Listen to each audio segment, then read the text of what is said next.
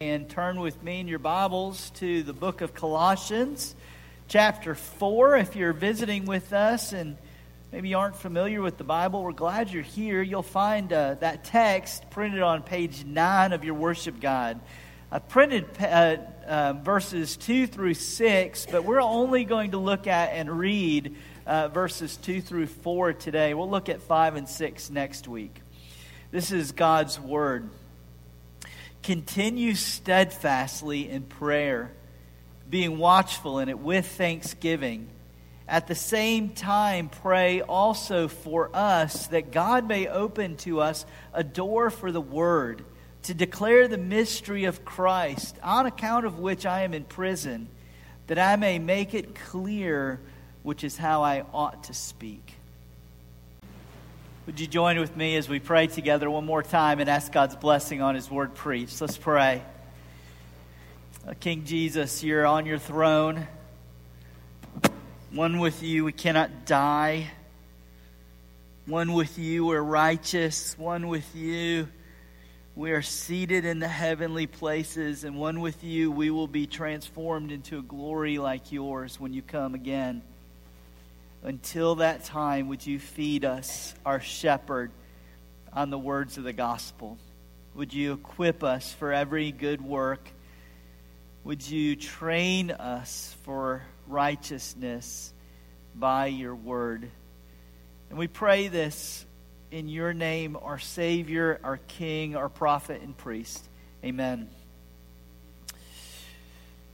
You know, I think it continues to strike me that the ordinary Christian is just such an extraordinary being, right? Because we belong to Jesus Christ, the most ordinary of us belongs to an extraordinary kingdom that is advancing in the world with life-changing, world-changing power. The most ordinary of us is extraordinary because we've been raised with Jesus Christ and given the status of sons, one with the Son. We are sons in God's household. That's a royal title. We're seated with Jesus, raised and seated with Him in the heavenly places. That's extraordinary. The most ordinary of us is in an extraordinary position. And that extraordinary position is because we belong to an extraordinary King who is doing extraordinary things in this world. But it's upside down. It's always upside down. The weakest things in Jesus' kingdom produce the greatest power. The weakest people, the most vulnerable of us, are the ones who are most cherished and protected by God. He's a good shepherd, Jesus says, who goes after the weak ones and the wandering ones and throws them over his shoulder and brings them back. It's an upside down where the world champions those who are extraordinary. Jesus champions the weak and always uses weak and vulnerable things to advance His kingdom. Something so simple as His word is like a seed planted into the ground, grows into a big tree, and the birds of the air can find their nest in it. Seed that's scattered on the ground will produce a harvest 30, 60, or 100-fold. It multiplies the weakest and most vulnerable things. And one of those that should not surprise us is that His kingdom advances with power when His people pray. It's just a weak and vulnerable thing. These words, to my shame, have been on my lips more often than not. What can I do for you besides pray? I've said it 1,000 times and it betrays something about me. A very deeply held, subtle belief that things get accomplished when I take things into my own hands. I treat prayer like it's that little extra thing that we can do, but the real work is done by me. My plans, my ingenuity, my assessment, my efforts.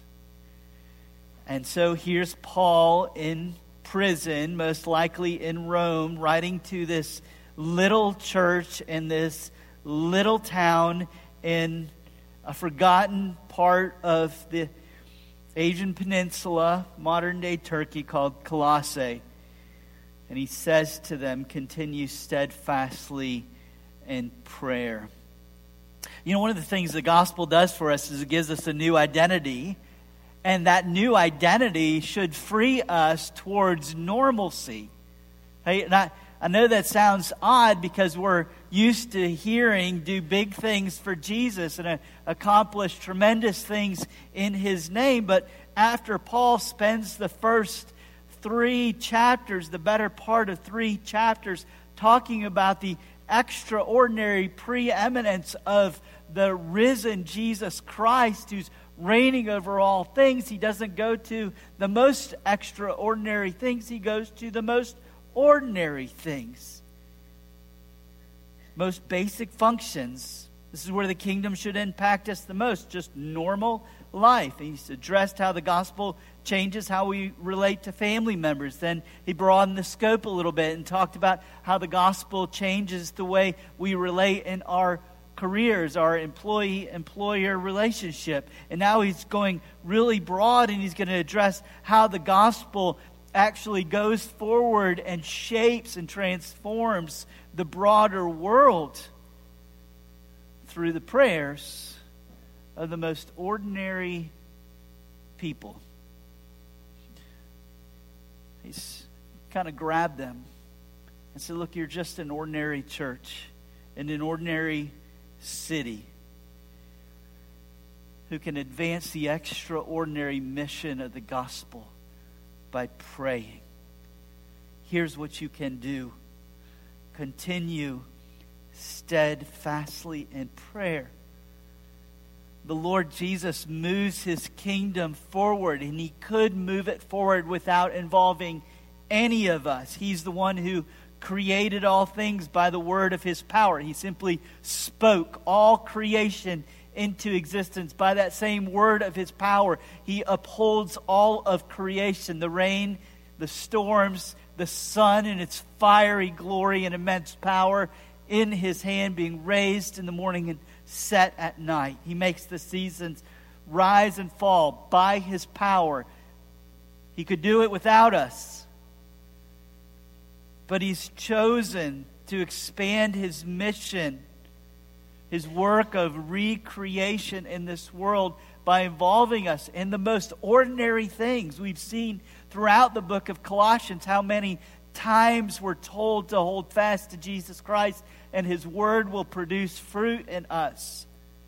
Now, this most ordinary thing in begging God, laying our concerns before him, Jesus moves his mission forward. His mission has always been to take what's broken in this world and put it back together. From the very beginning, when God put Adam and Eve in the garden, the goal was to expand the kingdom of God, the little garden kingdom. They were to subdue it and grow it until the glory of God covered the whole earth. And when they fell into sin, God didn't abandon that promise. He just put the weight of that kingdom expansion on the shoulders of someone else, his coming son.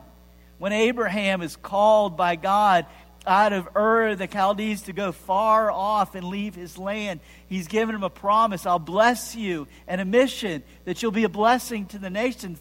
The mission of God has always been to expand the reach of his kingdom until it covers the whole earth. And Jesus could do this without us.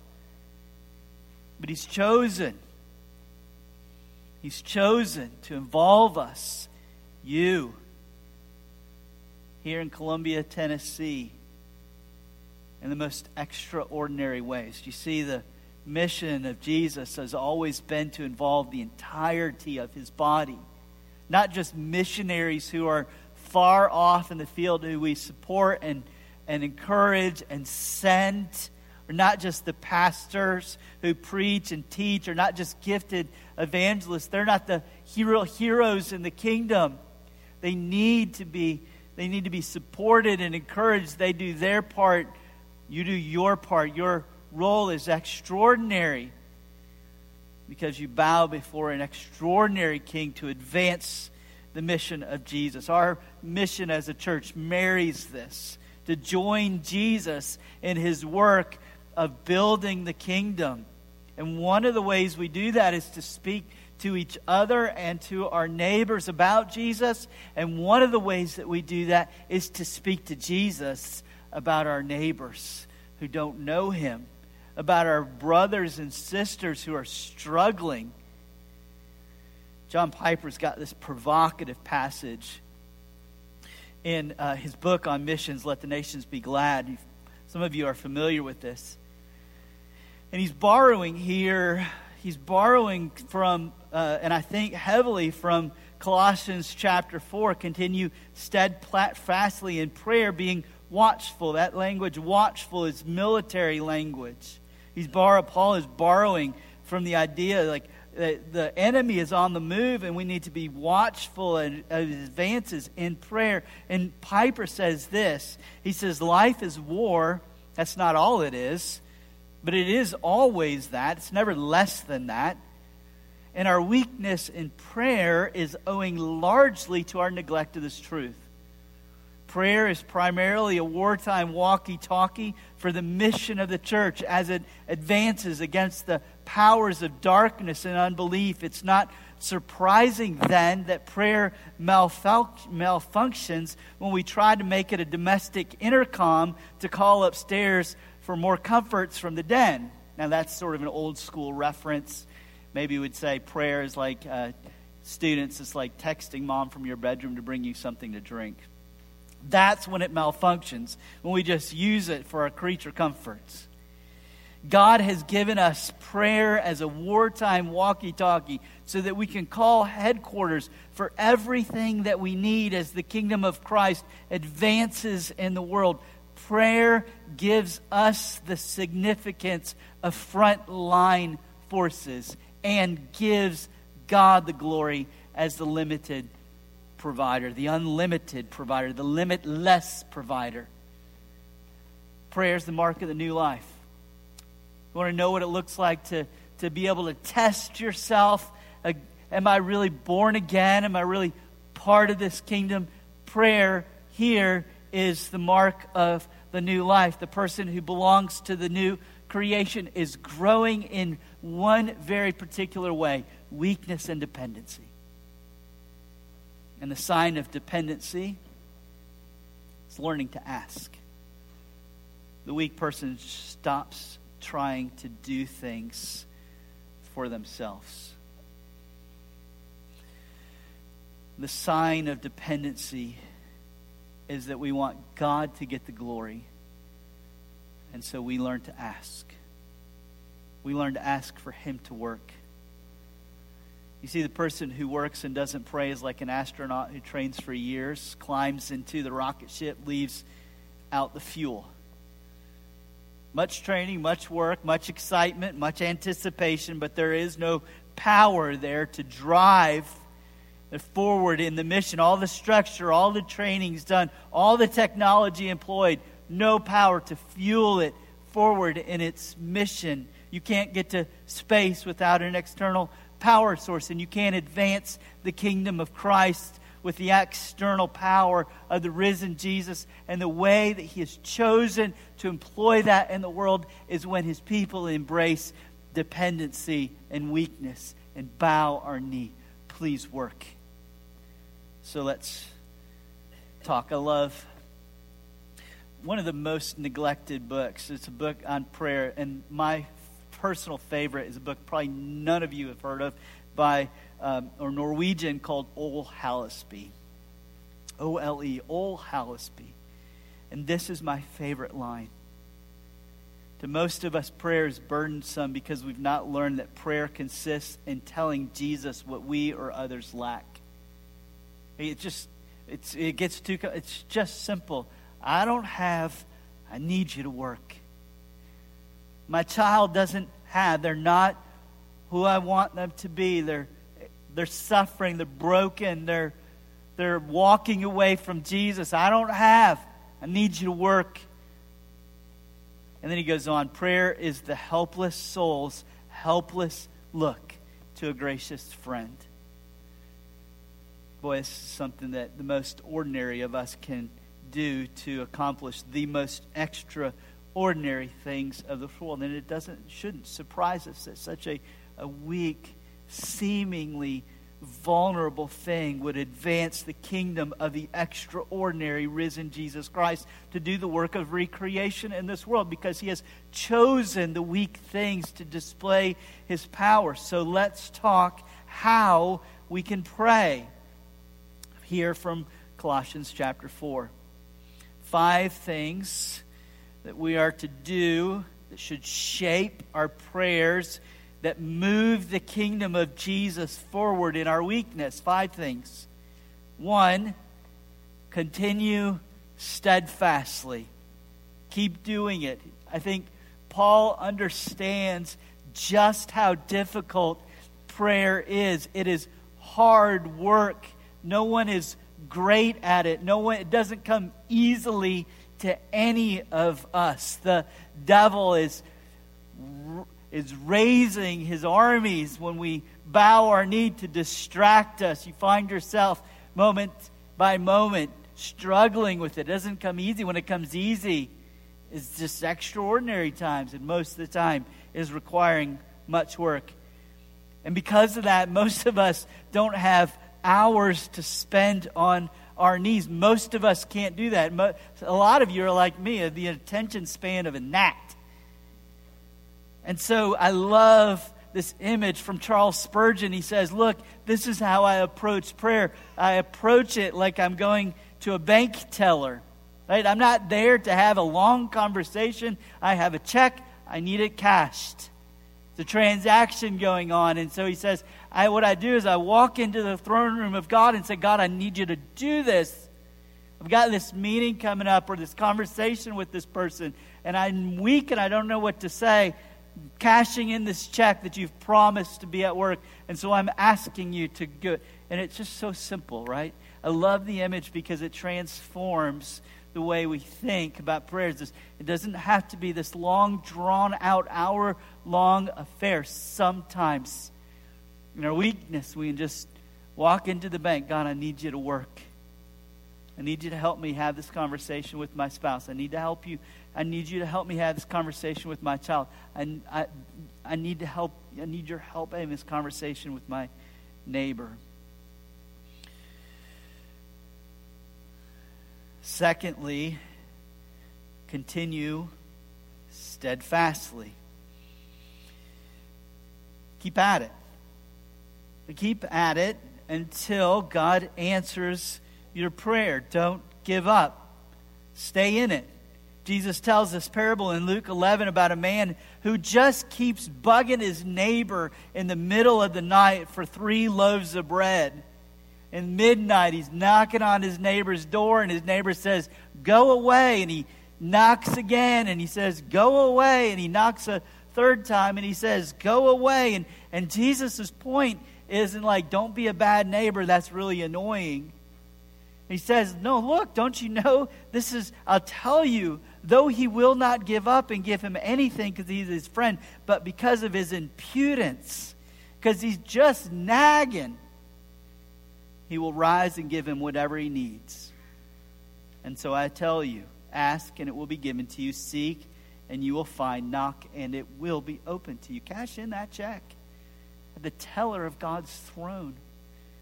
Impudently just keep asking, remaining steadfast in prayer until God accomplishes the work of his kingdom in the lives of the people that you care about. That kind of persistence does not annoy God. It pleases him. And it moves his hand. Keep asking steadfastly until he answers. Third, be watchful. Again, this is military language. Like a soldier who is on night watch and needs to be alert for enemies who might infiltrate the camp. Right? And the Christian is living in a hostile culture. That's been the norm. There have been exceptions for the last 50 years. It's been kind of easy to be a Christian in this country. But the norm over church history, we're reverting back to the norm, is hostility. And so Paul understands this because he's in prison for the sake of the gospel. And so he's borrowing this language. Be watchful. Be on guard.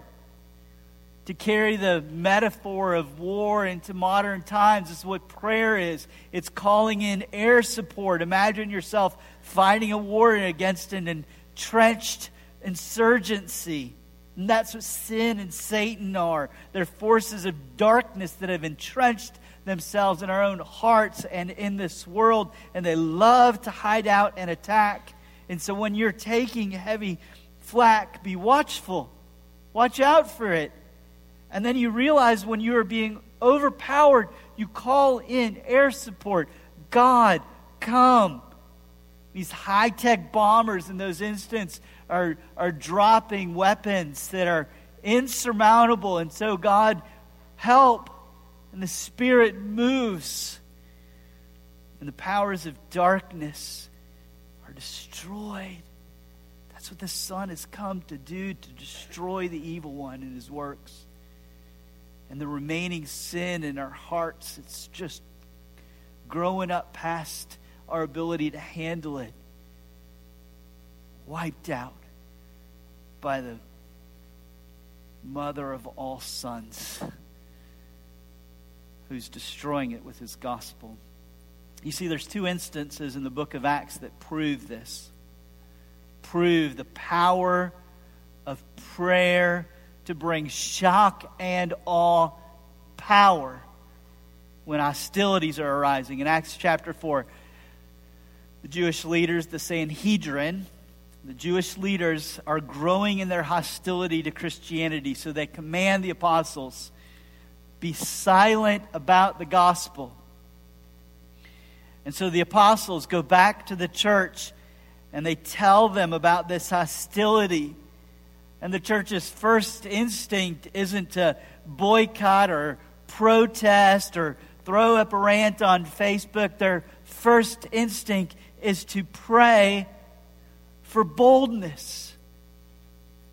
Acts chapter 4, verse 29. And now, Lord, look upon the threats and grant to your servants to continue to speak your word with all boldness, while you stretch out your hand to heal, and signs and wonders are performed through the name of your holy servant Jesus.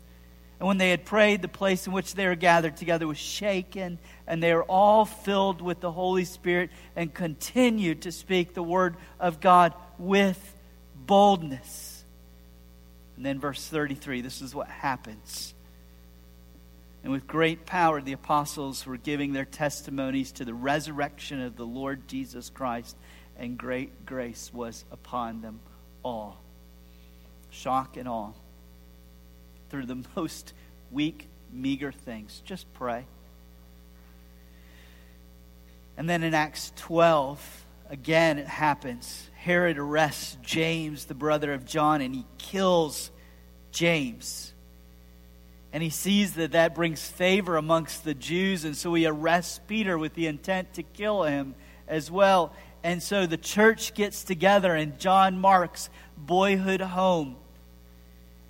Many were gathered and they were praying as Peter's in prison. James has already been killed. Peter's going to the gallows himself to be killed. And so they pray, and this is what happens. When Herod was about to bring Peter out that very night, Peter was sleeping between two soldiers bound with chains. Sentries before the door were guarding the prison, and behold, an angel of the Lord stood next to him. And a light shone in the cell, and he struck Peter on the side and woke him, saying, "Get up quickly." And the chains fell off his hands. And the angel said to him, "Dress yourself, put on your sandals." And he did so. And he said to him, "Wrap your cloak around you and follow me." And he went out and followed him. He did not know that what was being done by the angel was real, but thought he was seeing a vision. And when they had passed the first and the second guard, they came to the iron gate leading to the city, and it opened to them of its own accord. And they went out and went along one street, and immediately the angels left him. Be watchful. Means you need to be in tune to the kind of persecutions, the kind of movement of the evil one, the kind of awakening of sin in your life. Be watchful for those things and drop down. Perhaps our prayerlessness is because the pain of the perishing world doesn't move us. You see, if we minimize the utter brokenness of the world, then we'll feel like we can handle this. But if we see our utter helplessness, the utter brokenness of the world, the utter devastation of sin, then we'll see that Jesus is the only answer, and we'll bow our knee, because not only is He the only answer, He is the sufficient answer. Pray that God now, after being watchful and continuing steadfastly, pray that God may open doors.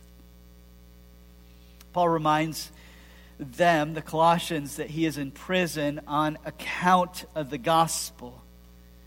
Verse 3, pray that God may open a door for the word to declare the mystery of Christ, on account of which I am in prison. This is what happens when the church prays. The gospel goes forward. Rome, in all of its power, imprisoning the Apostle Paul, has no power over the gospel. It can't hold it in when the people in Colossians pray.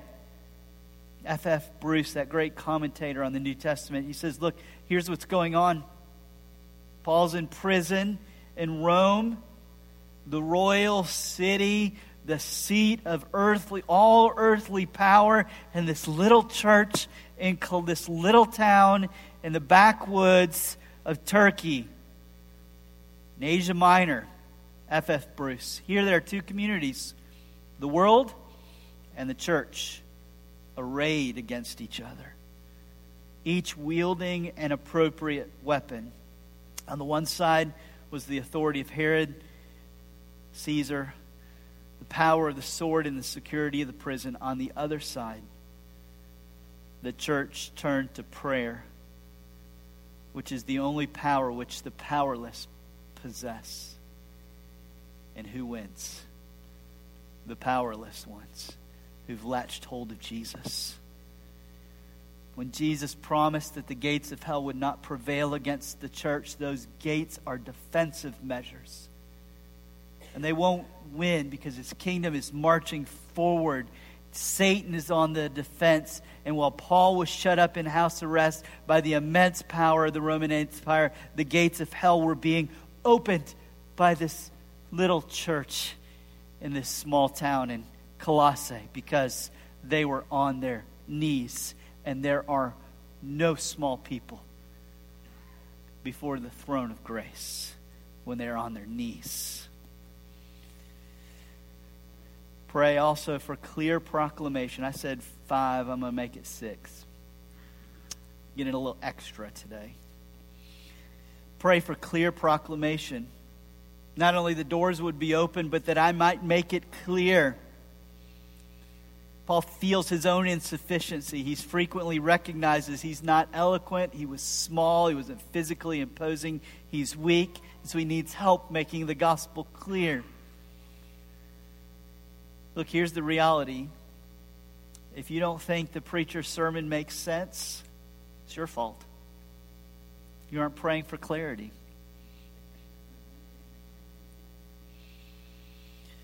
You felt this. You don't know what to say. Your neighbor is there. They don't know Jesus. Your coworker is without hope. You just don't know what to say. You aren't weird. You're not an exception. You're not a failure. You are the norm. And so you're in your weakness. Call backup. Call your life group members. I've got a chance to share the gospel. I think God's opened a door. Please pray for clarity. Can't do this on my own. And remember this, better a botched gospel than no gospel. Because God will take a botched gospel and make it clear in the hearts of His elect. Lastly, pray with thanksgiving. Bitterness and hopelessness are deadly venom to prayer that makes it die a slow death. I found myself this week really struggling spiritually, not apathetic, just avoiding Jesus. And as I was walking around my yard, I realized that I'd grown in bitterness to God because things weren't going the way I wanted them to go. And I realized my heart was grumbling, almost like a little child. Well, if you aren't going to give me what I want, then I'm just going to stay away from you. And as the Spirit was convicting me of my sinful grumbling, He was calling at the same time. He was calling to remembrance all of these things that God has done, very significant things in answer to prayer. And the thankfulness as He recounted those things for me just melted away my bitterness. This is why the most frequent command in Scripture is to remember. Remember what God has done in redemptive history for His people. Remember the times that He's moved His hand when they are most helpless to deliver them. Remember that when Israel was in slavery in Egypt without hope, they prayed and He delivered them. Remember the times, big and small, when you've asked Him to do something and He's actually done it. And this is why I think keeping a prayer journal, maybe it's just a note on your phone. That's what I do. I just got a note on my phone. These are the things that I'm praying for. And then I mark them out. And I just mark them out. God actually answered this.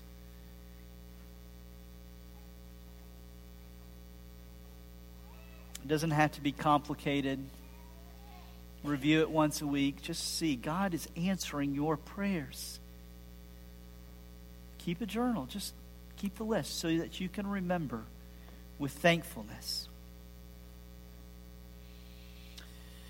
Let me close with this. Benjamin Kwashi was the Anglican bishop of Jos, Nigeria. And like much of Nigeria, had been rocked by sectarian violence over the last 20 years. Christians and Muslims at war. It's sort of awful kind of war.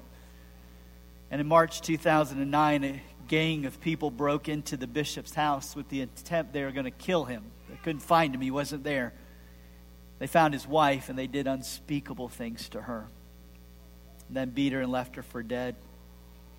When he found her, she was still alive, but she spent most of the year in recovery.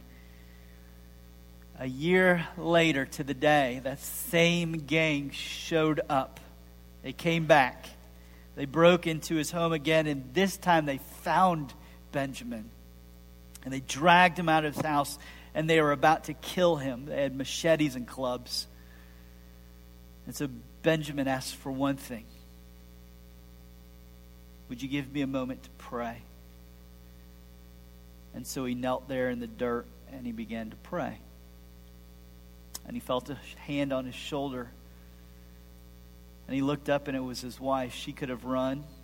Instead, she broke through the line of the people who had attacked her a year ago and knelt with her husband to pray with him, knowing that her life was going to be over as well. And in a moment later, he felt another hand on his shoulder. And he looked up, and it was his teenage son, and he begged him, leave. Leave, they're going to kill you as well. And his son looked at him and said, Father, they've all left.